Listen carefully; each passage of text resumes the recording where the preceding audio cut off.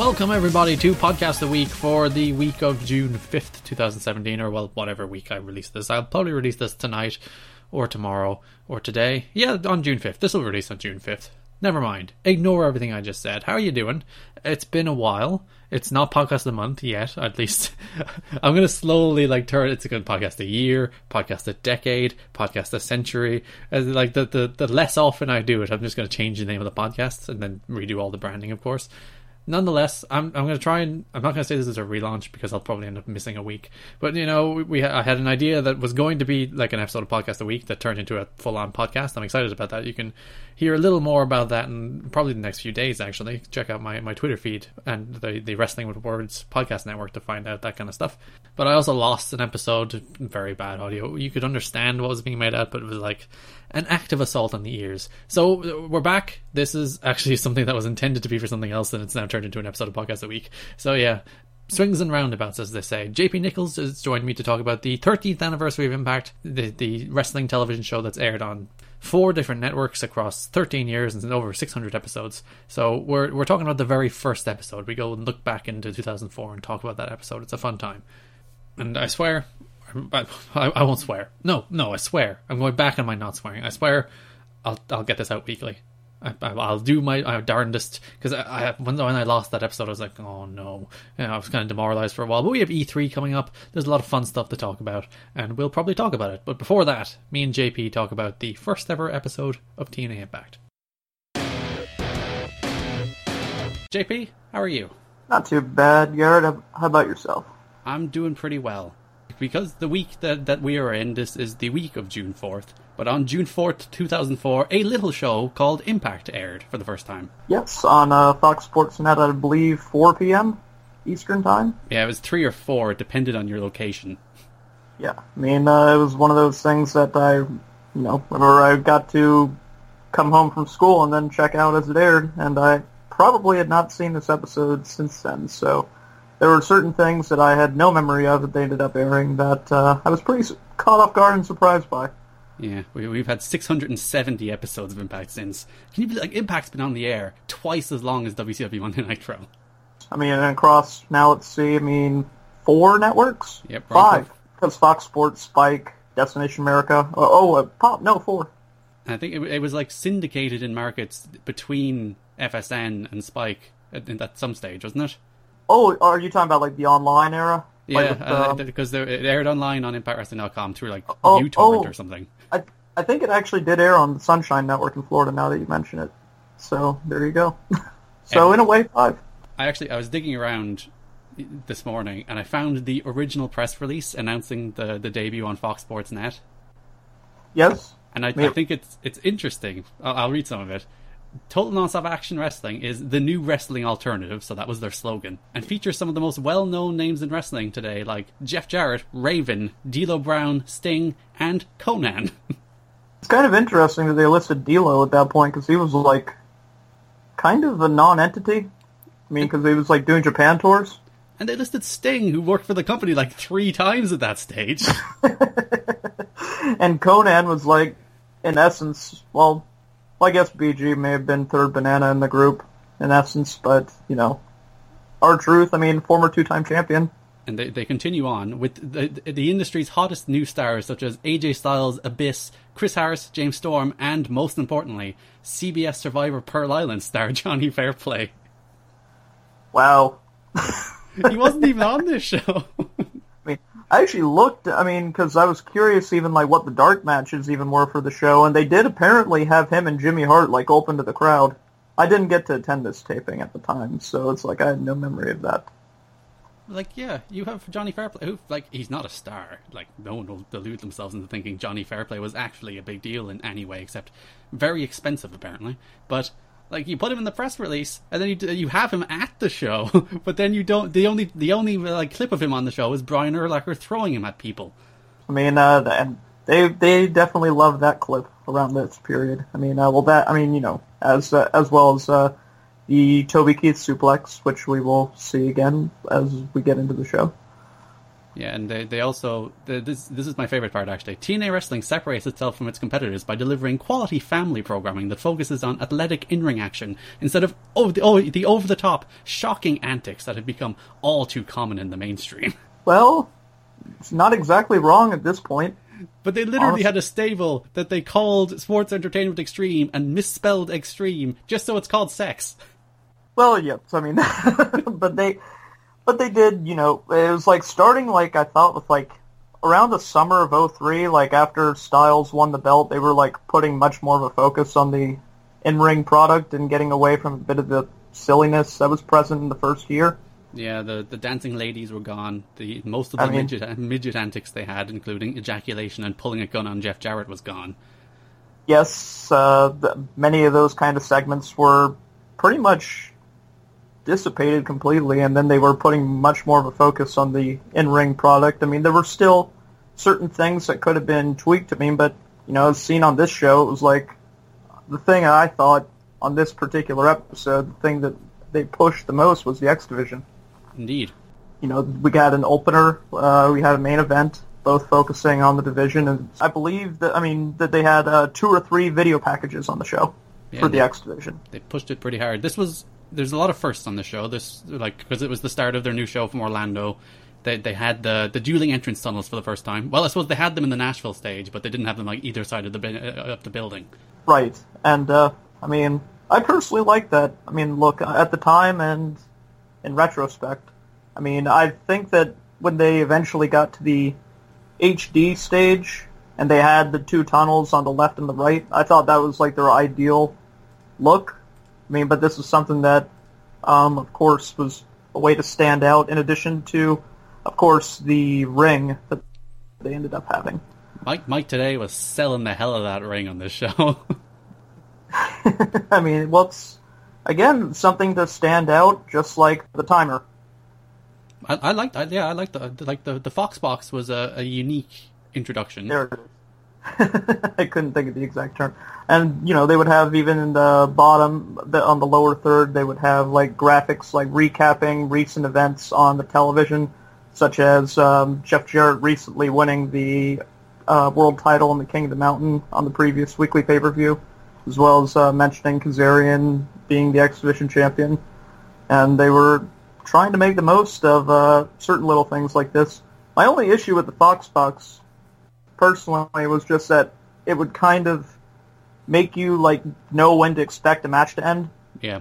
When you put a timer on screen, you're like, fair enough, some of these matches didn't go down to, like, the final minute, but, like, any of them that ran toward it, it's like, well, we're coming up on a finish now.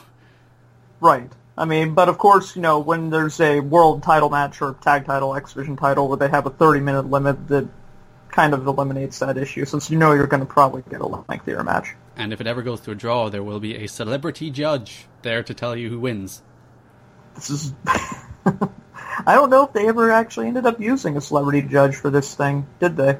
Well, they had, like, famous wrestlers. And sometimes, I think they said Terry Funk was the judge one week, even though Terry Funk was on, like, TNA television once.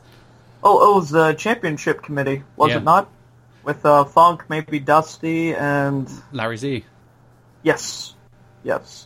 And indeed, as you mentioned, Terry was made, like, no appearances. But if that match went for draw, he would have shown up. Exactly. But yeah, Mike Tenay was telling us all about how the ring has, like, more points of impact, and there's, like, more ropes, and there's more combinations, and apparently for, like, it's harder to cut off because there's more room in it for a tag team match. He was really like, this is why this ring is important. It's something that was very unique to bring to television, and it's important to mention to the audience. All the aspects that can come into play in terms of how the matches can be worked. Yeah, it became kind of integral to the brand as well. Like, it was incorporated into the logo. It's still actually incorporated into the logo to this day. Well, they brought it back at those New York shows in 2014, right? Yep. I believe. After a fan vote. Right. And then it was like, they had it from this particular show until the first Hogan pay-per-view. And then from those New York tapings until today. So you figure it's... That infamous first Hogan pay-per-view where he's like, if you don't like this being a square ring now, well, shove it. Yes, and boy, the crowd did not react to that one very well, in addition to a number of things on that show, but I digress. So I suppose we'll talk about the show itself. Yeah, the very nice opening video package before the standard Fox Sports intro. Yeah, it was like there's two intro sequences, basically.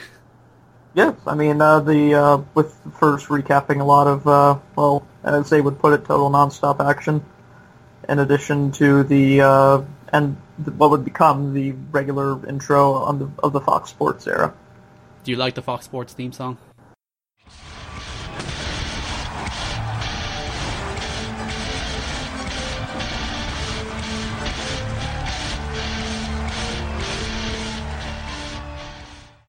Pretty solid. I mean, I guess for what it is. I feel like they would end up finding better themes down the line. I actually liked the Spike one for what it was. The Spike one was my favorite one.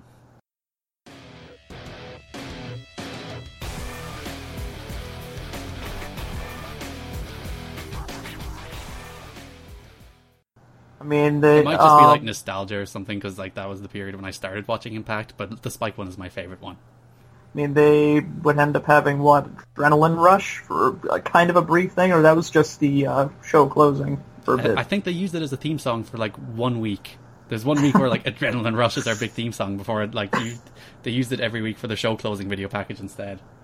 So after that intro package, we had the opener, which was a 6-man tag, an International X Division showcase, in case you forgot that TNA actually used Bobby Roode as an X Division wrestler at one stage. And yes, and in addition to that, I mean, we have the ever-growing stable known as Team International in TNA history. Including American Amazing Red. Yes. When a USA chant took place in this match against Team Canada, always a winner. But, yes, Amazing Red, Hector Garza, and Sanjay Dutt versus Bobby Roode, Eric Young, and Petey Williams. The ideal form of Team Canada. Yes. Yes, absolutely. Get out of here, A1, Johnny Devine, and Ruffy Silverstein. I mean, and it's weird to think, I mean, because it was like, I believe Roode ended up with this spot due to Teddy Hart having his incident and leaving, and technically Jack Evans was a part of Team Canada. Yes, famous Canadian Jack Evans was one of the integral members of the original Team Canada. By way of Washington State. Yes, it's on the border, it's close enough. But, yes, they ended up with this match. Amazing Red in this period. Love Amazing Red over the years, but him after his knee injuries was really rough to watch. He would eventually, I thought, like by the time they brought him back in 2009, he was looking really, really good at that point. But this 04 to like 06 period where they would use him on occasion, he was just a little off. And he very much fell into the background of the company, because he was like, I wouldn't say they got behind him very hard at any stage, but like he was a relatively featured act at some stages. Oh yes, I mean they had in essence they had one whole weekly pay-per-view dedicated to him at the tail end of 2002, where they had that big gauntlet match. I believe that Jason Cross won. Yep. And then they had the Triple X versus SATN Red match, which is an unsung gem from that weekly pay-per-view era. Infamous for Don West standing on the table and chanting "Go Red Go." Yes, absolutely. One thing also worth noting in this match is a label that Sanjay still has to this day is from Don West. I believe it was Don West who officially said it. That he is the best wrestler to not win the X Division title. I believe he also said it about Primetime Helix Skipper later in the show. But both still could use the X Division title on their resume. Yeah. Well, Skipper maybe not so much at this point. I don't think that's going to happen. Dutt might happen today or tomorrow. You never know. Yes, it's very true. I mean, and he was really on fire in this match, I thought, the most of the three involved. But Hector Garza at this point, he was one of those what-if talents at this point, because it was pretty clear, that they wanted to make him into a showcase star before other outside circumstances led to him leaving TNA. But he was very, very good when they brought him in, and it was a good way to mix up of giving the audience a cruiserweight that was, well, I would say cruiserweight, but X Division wrestler that was on television previously through WCW, mixing it up with Amazing Red and Sanjay, and then you also have Team Canada on the opposite side, giving them that good mix of showcasing people that they want to push in the company. All right, a little stat for you here. Sanjay Dutt has unsuccessfully challenged for the X Division title 39 times. My goodness. Well, I mean, 40th time? 40th time's the charm. Evidently, potentially. We will see. And to tie Impact 2004 to Impact 2007, we have Garza Jr., Hector Garza's nephew, still wrestling in TNA. One other thing I thought was worth noting with Rude in this match was he was doing a fair amount of stuff that really you have not seen from him in some time, I thought. Stuff like the sit-out powerbomb. Yeah, he did more stuff back then. Yes, I mean, like, he at one point was attempting, looked like a Razor's Edge, potentially, but that got cut off. Yeah, but he used to do that whole Razor's Edge into a powerbomb thing, didn't he? Yes, I mean, it was just interesting to see. I mean, and, Eric Young even busted out the wheelbarrow into the neck breaker, which I did not remember him using this early on in his career. It's one of my favorite moves. It's just like, it's needless, but it's cool. Yeah, I mean, it got an ovation from the crowd when he hit it. Yeah. I mean, so, it clearly did its job in that regard. When I say Rude treated like an X Division guy, it reminds me of like when you see Hiroki Goto used to be a junior in New Japan, and you're like, that's not even real. He was never a junior. I mean, it's weird to think too. I mean, when we're talking about Rude being X Division wrestler, because I'm pretty sure that's the one title he needed to become or win every single title in TNA. Well, if you include the global TV Legends King of the Mountain title as one lineage, then yeah. Yeah, I mean, so it was like, but they, of course, outside of like this period where they were having him in X Division matches, they never really took the opportunity to put him in a proper X Division scene. Yeah, they pretty swiftly moved him and Eric Young up as like the team of Team Canada. Exactly. I mean, but they were a good team together. They were. Another thing also worth noting is one of the more, I guess, popular moves that has seen, in my opinion, a gigantic resurfacing as of late. The Canadian Destroyer, this would, I guess, be the first time it was hit on a proper televised scale. That is true. This was the first Canadian Destroyer on national television history. Yeah, I mean... That's probably not true. Someone's going to point out, like, someone did it in WCW, and it's like, hey. I mean, but they've made it a point to put over that move when it was hit. I mean, and they had a fair amount of random moves in this one. I mean, of course, with the Tornillo from Hector Garza being the one to finish the match by pinning Bobby Roode, current NXT champion. I do like, basically, when Petey Williams retired, the floodgates opened up. It's like anybody can do a Canadian Destroyer now. It was crazy. I mean, it was like, I had no idea that everyone wanted to pay tribute to Petey Williams. I mean, I enjoyed Petey Williams, but where did this come from? He is the new most influential wrestler in the Indies. Evidently. So up next was, what I loved about this match was Shark Boy made his entrance, and Mike Tenay was like giving you the sales pitch on Shark Boy. He's like, oh, he's this cult figure, people like him, he was on MTV once, and then he gets squashed by a piss. Yep, yes. Also, before they did have a video package replaying King of the Mountain, showing Jeff Jarrett winning the title, which he would go on to hold for 11 months, the longest, even though they will say Bobby Roode is the longest TNA champion. The longest, I guess, canon TNA champion is still that Jeff Jarrett title reign. The Jeff Jarrett reign of terror. Going on at the same time as JBL's reign of terror. It was like... It's a terrible summer. I mean, if it's like, Samoa Joe had his very lengthy reign in ROH, and it was like, then those two at the same time. My goodness. And then they also had they aired the replay of the Toby Keith suplex on Jeff Jarrett from the Gauntlet from the Gold, in addition to Brian Urlacher military pressing Johnny Fairplay onto, I believe, infamous TNA alumna redshirt security Kevin Northcutt, and maybe Ryan Wilson / Triton. Triton, the greatest character in TNA history. Like as I was saying earlier, going back and looking at some of these shows, there's a total who's who effect with some of these. Just everyone's showing up. Exactly. Including Popeye, might I add. Which I would always wonder, because obviously with TNA Universal Studios, there's a whole cast of characters there that they could have Shark Boy interact with. They did have him show up on the Jaws ride, I believe, a couple times. But I had no memory of Shark Boy and Popeye interacting together. Friends of the Sea. Indeed. And they also were making it a point to put over with Abyss in this match that Goldilocks somehow had powers over him in some capacity. Abyss has really gone through the ringer. I mean, you figure at this point he was brought in by Kid Cash about a year prior.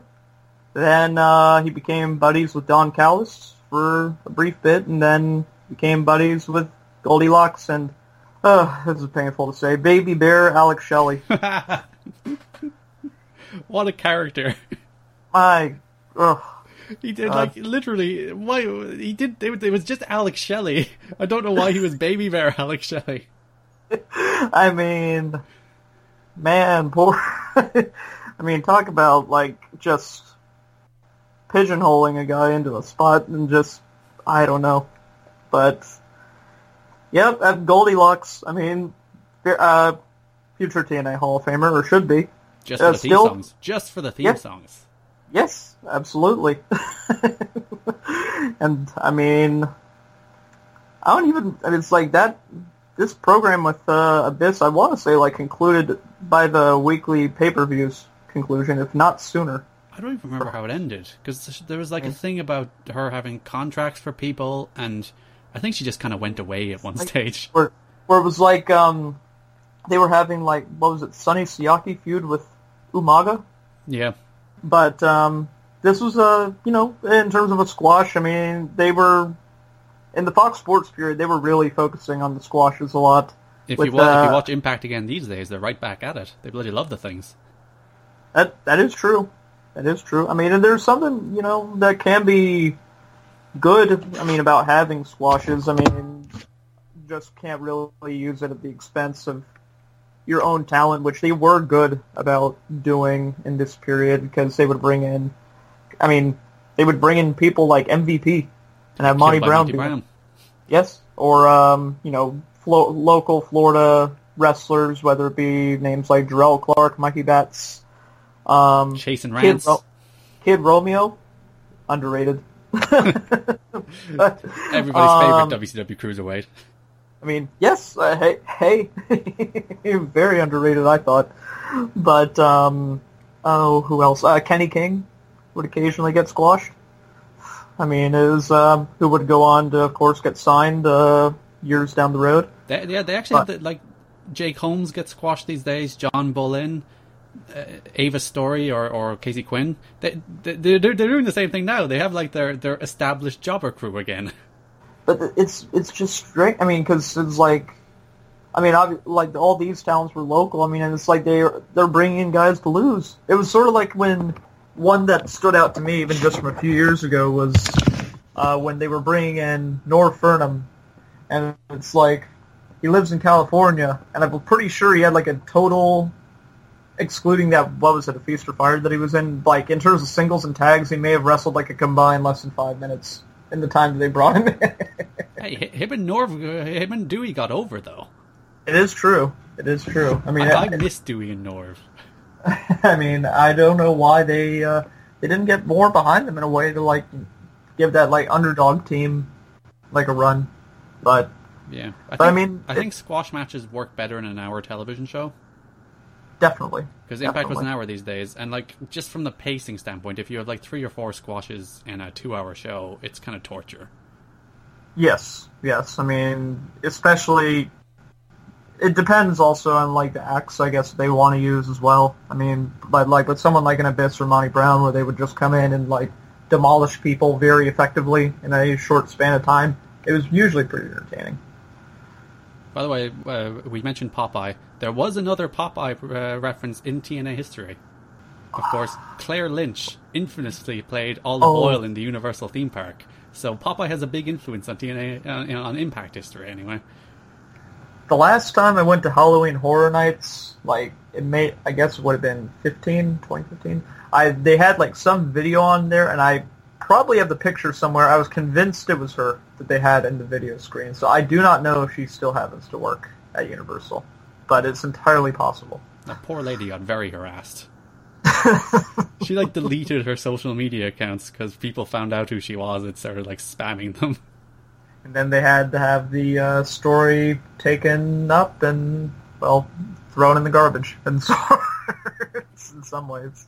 Probably rightfully so. If nothing else with that feud, or that whole arc, my thing is, I look at it like Christopher Daniels and Kazarian were like B. Arthur in the Star Wars Holiday Special, and that they were trying very hard to be very, very entertaining, and they just so happened to be surrounded by a lot of garbage. So next up for the NWA World Tag Team titles, Kid Cash and the pre-Lance White Dallas lost to AMW.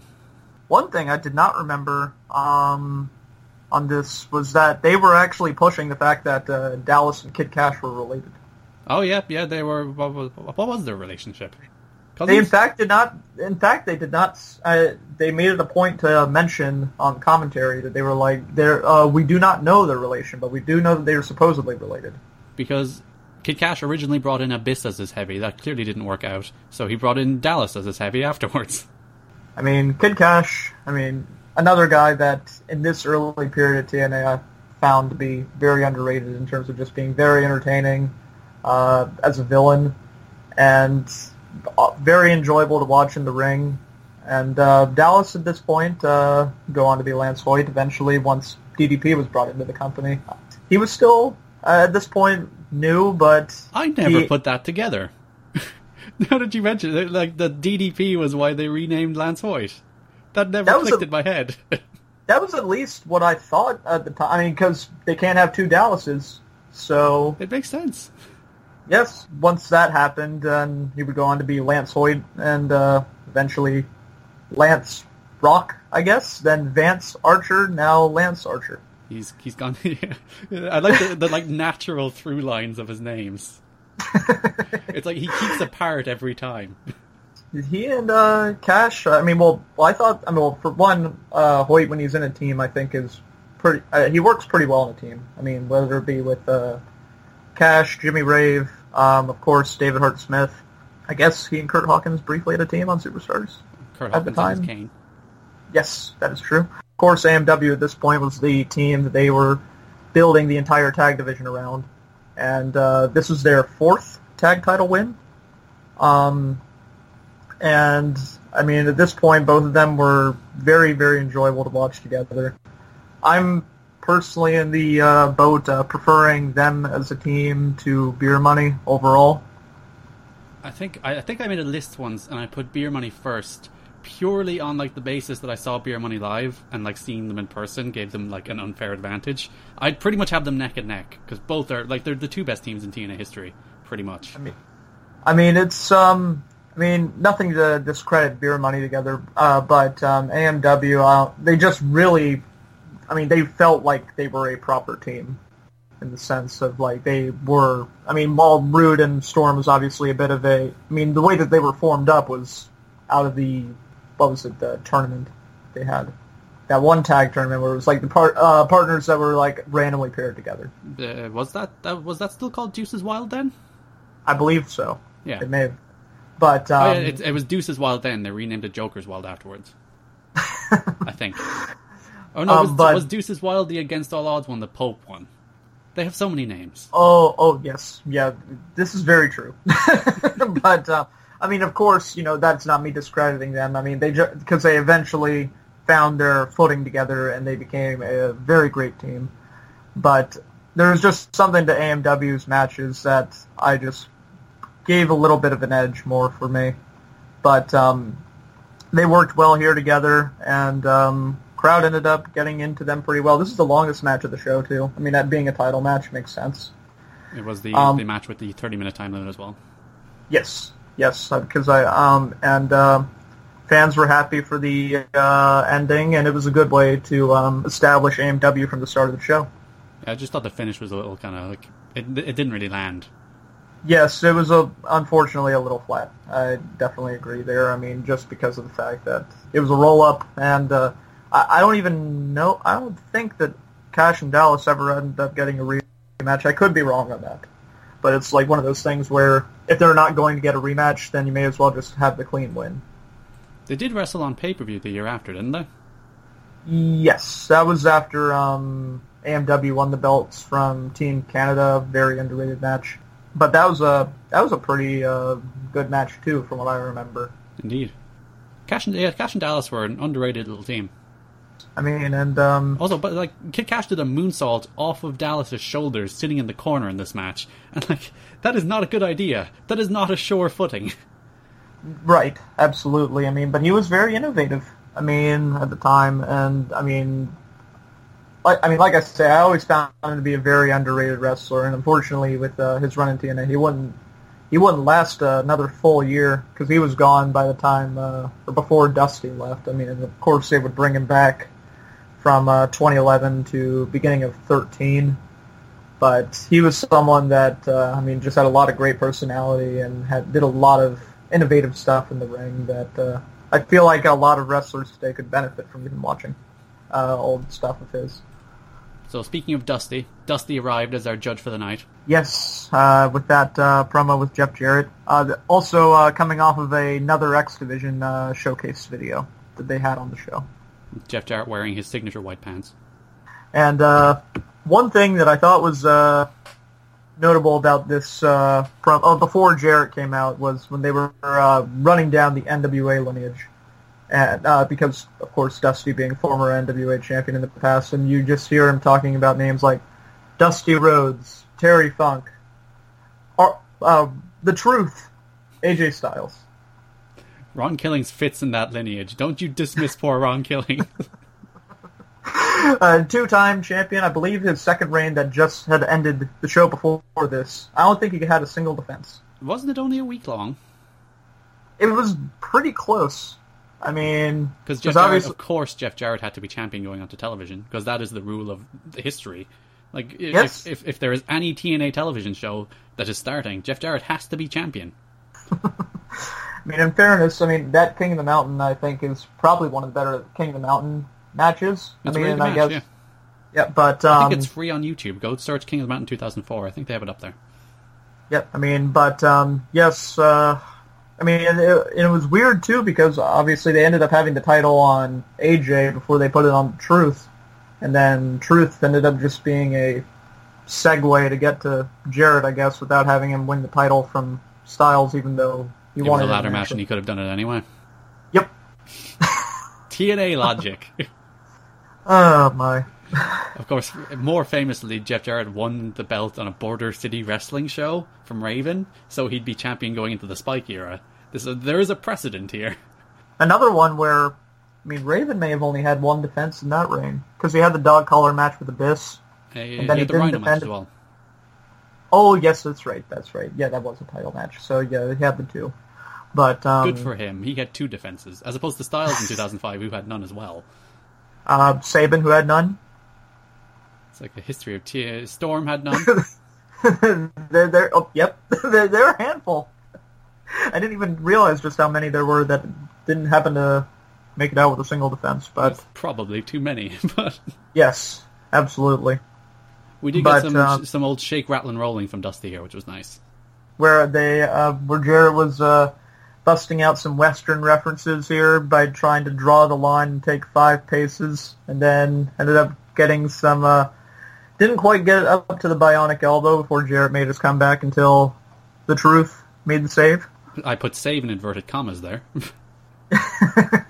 My favorite part of the segment, Truth tried to make the save, and he got hit by a guitar within like 30 seconds. Which B.G. James identified as an El Kabong in his promo after he and Conan hit the ring, which I was surprised to even hear uttered. It is the rightful television. Name of the guitar shot. Absolutely. But they would end up Truth and Jarrett, I believe, would have their title match. Well, Truth would get his rematch at the second anniversary show in a couple weeks after this episode.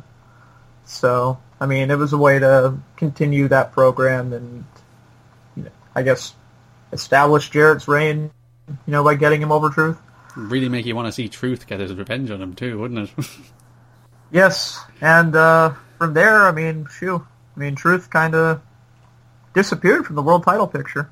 Yeah. Because he would randomly get an X Division title shot the next year. Mm-hmm. And he and Pac-Man Jones won the tag titles, I believe. Was he? He was in King of the Mountain 2005, wasn't he? That was Raven, Monty, Waltman, Abyss, Styles, as champion.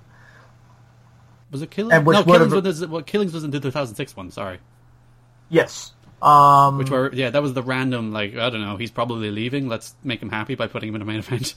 And then we had our main event, which was an X Division 4. This actually reminded me a lot of the 5-way we had a couple of weeks ago, where it was just, the big thing was, somebody returning to the X Division. In that instance, it was Loki. And this time, AJ Styles. Kind of a very similar idea. True. Which they also preceded with another X Division video package with names like Scott Hudson, Mike Tenay. Scott Hudson, underrated person from this era of TNA as well. Better than Shane Douglas as a backstage interviewer. I didn't mind him too much. It wasn't my favorite backstage interviewer, but he was very much Shane Douglas as a backstage interviewer, if that makes sense. He did his cackle every time. It's like, Shane Douglas here. And they had Director of Authority Vince Russo come out to mention that people will be happy about the fourth person. And Sabin, Shane, and Skipper did not get entrances. I thought it was also notable. Mm-hmm. Which was strange because, these are three guys that I thought that I felt that they were wanting to push at the time. Because obviously Michael Shane at this point was the longest reigning X Division champion that they had, which would later be outdone by PD and later outdone by Daniels and Aries. Aries is still the longest reigning. Yes. And Sabin was someone that they were pushing very heavily, having come off the Super X Cup not too long before, and other X Division tournaments, as well as winning the second Ultimate X. And Skipper, someone who had exposure on WCW, did a fair amount of unique stuff. Could be kind of inconsistent, I thought, sometimes, because when he was on his game, he was very good, but when he was having an off day, it was very noticeable. Yeah, he had very, very off days. He didn't just pretty mediocre match. He was very ambitious. So yeah. It kind of comes with the territory of ambition that when it doesn't come off, it's not so good. This was a very fast-paced match. AJ and Sabin's a pairing that was one that I always thought was something to get more out of. They never got it. They had the one in 2009, which was about 6-ish minutes long, and I love that match. It's one of my favorite TV sprints. And then they had one toward the end of 2006 as well. They had a singles match then, and they had they had one in 2005 as well, which had the really cool Styles Clash finish where he flipped him over into the ropes and flipped back. But there was one. They never had a big TV match, and it's like, grr. There was one triple threat, I want to say, with the two of them and Joe. That was pretty underrated at one point. Thanksgiving 2007 in the Turkey. There you go. But, they work well together. Michael Shane, I was never particularly high on. To me, it sort of felt like they were wanting to push him because they wanted him to be their Shawn Michaels. Literally, because that was the main thing they would push with him. Shane was always good as the third or fourth guy in a match. Yes, yeah, exactly. And he worked well with teams when they would have because shortly after this, he and Kazarian would become a team, and I thought they worked well together. Styles at this point, well, what can you say about Styles at this point? He was very much the guy that they wanted to push, and rightfully so. He was really incredible to watch at this point. This was his first kind of... Actually, he didn't really do X Division stuff since 2002, really, did he? Well, they pushed him into the world title picture, the beginning of 2003. Of course, he would win the title in the summer. And then he was pretty much world title bound ever until this match, yes. Yeah, so this was kind of this was touted as though AJ returning to the X Division to probably get him out of the way of Jeff Jarrett. This was also still in the period where he was wrestling with earrings at times. Yeah. And I was like, anytime I see a wrestler doing that, I just think, why? You want your ear ripped off? Yeah, exactly. There's especially in a match like this where you're moving at such a fast pace, and I mean, there's a lot of things going on. I mean, that just seems like a potential possibility for disaster. But he used to always wrestle on a necklace as well, and it's just like you're really taking an unnecessary risk there. Yes, I mean he was. But of course he would eventually get out of that phase, I suppose. But and this match was another thing worth noting. I should have mentioned with like a couple of the matches that we were talking about earlier. They were pushing for the following weekly pay-per-view. For one, the tag titles would be defended on the next show with whoever won, and whichever team won, they would face a fan-voted poll winner. This was pre-Taboo Tuesday as well, I'll have you know. Yes, it was. They had the winner of this match would face Kazarian for the title. They were like going out of their way to push the show and get people to like try to tune into the weekly show, which they were also heavily marketing in the sense of, this is you can get one show for roughly a fourth of the cost of what WWE were charging at that point. Yeah, that was the sales pitch, that you could get, 8 hours of content for the price of WWE's 3? Yes. I mean, it was a very different time. Not very many people bought into that idea, but you can't blame them for trying. And they had Kazarian come out after AJ pinned Michael Shane with the Styles Clash, and they had their stare down. And that match they would go on to have. I remember them doing a suplex from the turnbuckle to the floor. That's not a good idea. No. And I never really liked most of the Styles Kazarian matches, actually.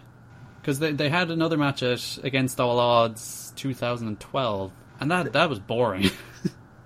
That was not their best effort, unfortunately. Of all things, a match that stands out to me the most with them is the one where they had the ladder match with the reindeer. Yes. Again, dumb stipulations make TNA better. I mean, but it's weird because, Kazarian, I thought, had like particularly great chemistry with Sabin in this period.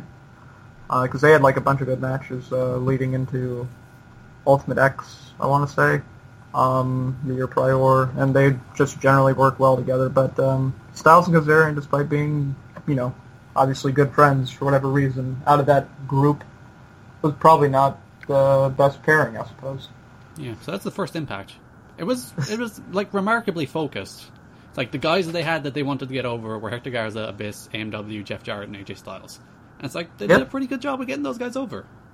Yep. I mean, over half the show, or roughly about half the show, was in ring. As opposed to, they only had one promo on the show. In ring promo. They had a title switch, and it was a notable show. Good way to try to introduce people to the product. Yeah, the show was watched by approximately 110,000 homes, which would have been the most people that ever watched Impact ever at that stage. Well, what are they doing ratings-wise now? Doing about 300,000 viewers. For a first show at 4 p.m. on a Friday, that seems pretty good to me, all things considered. In the ideal time slot of 4 p.m. on a Friday. Yeah.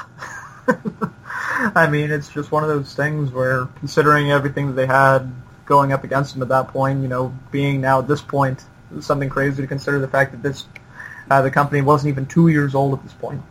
It's like they were able to get that much attention, even at that point. I would say it was a success. That is the show for this week. Thank you so much for listening. As I said, check out the Wrestling with Words audio network too here. A cool little podcast me and Trask are doing. Also, next week, hopefully there'll be an episode. Or actually, maybe later this week, depending on when I actually decide to schedule it. I have plans, of course. And thank you to JP for coming on the show. Thank you to Ken. He's over in the Philippines, having a time. And thank you for listening. You can listen to new episodes of Podcast a Week every single week at soundcloud.com/TWSKK. You can subscribe on iTunes by searching for the TWS Network, or subscribe on YouTube. Follow me on Twitter at Gary Kidney, GARRETTKIDNEY. Thanks for listening, and bye-bye.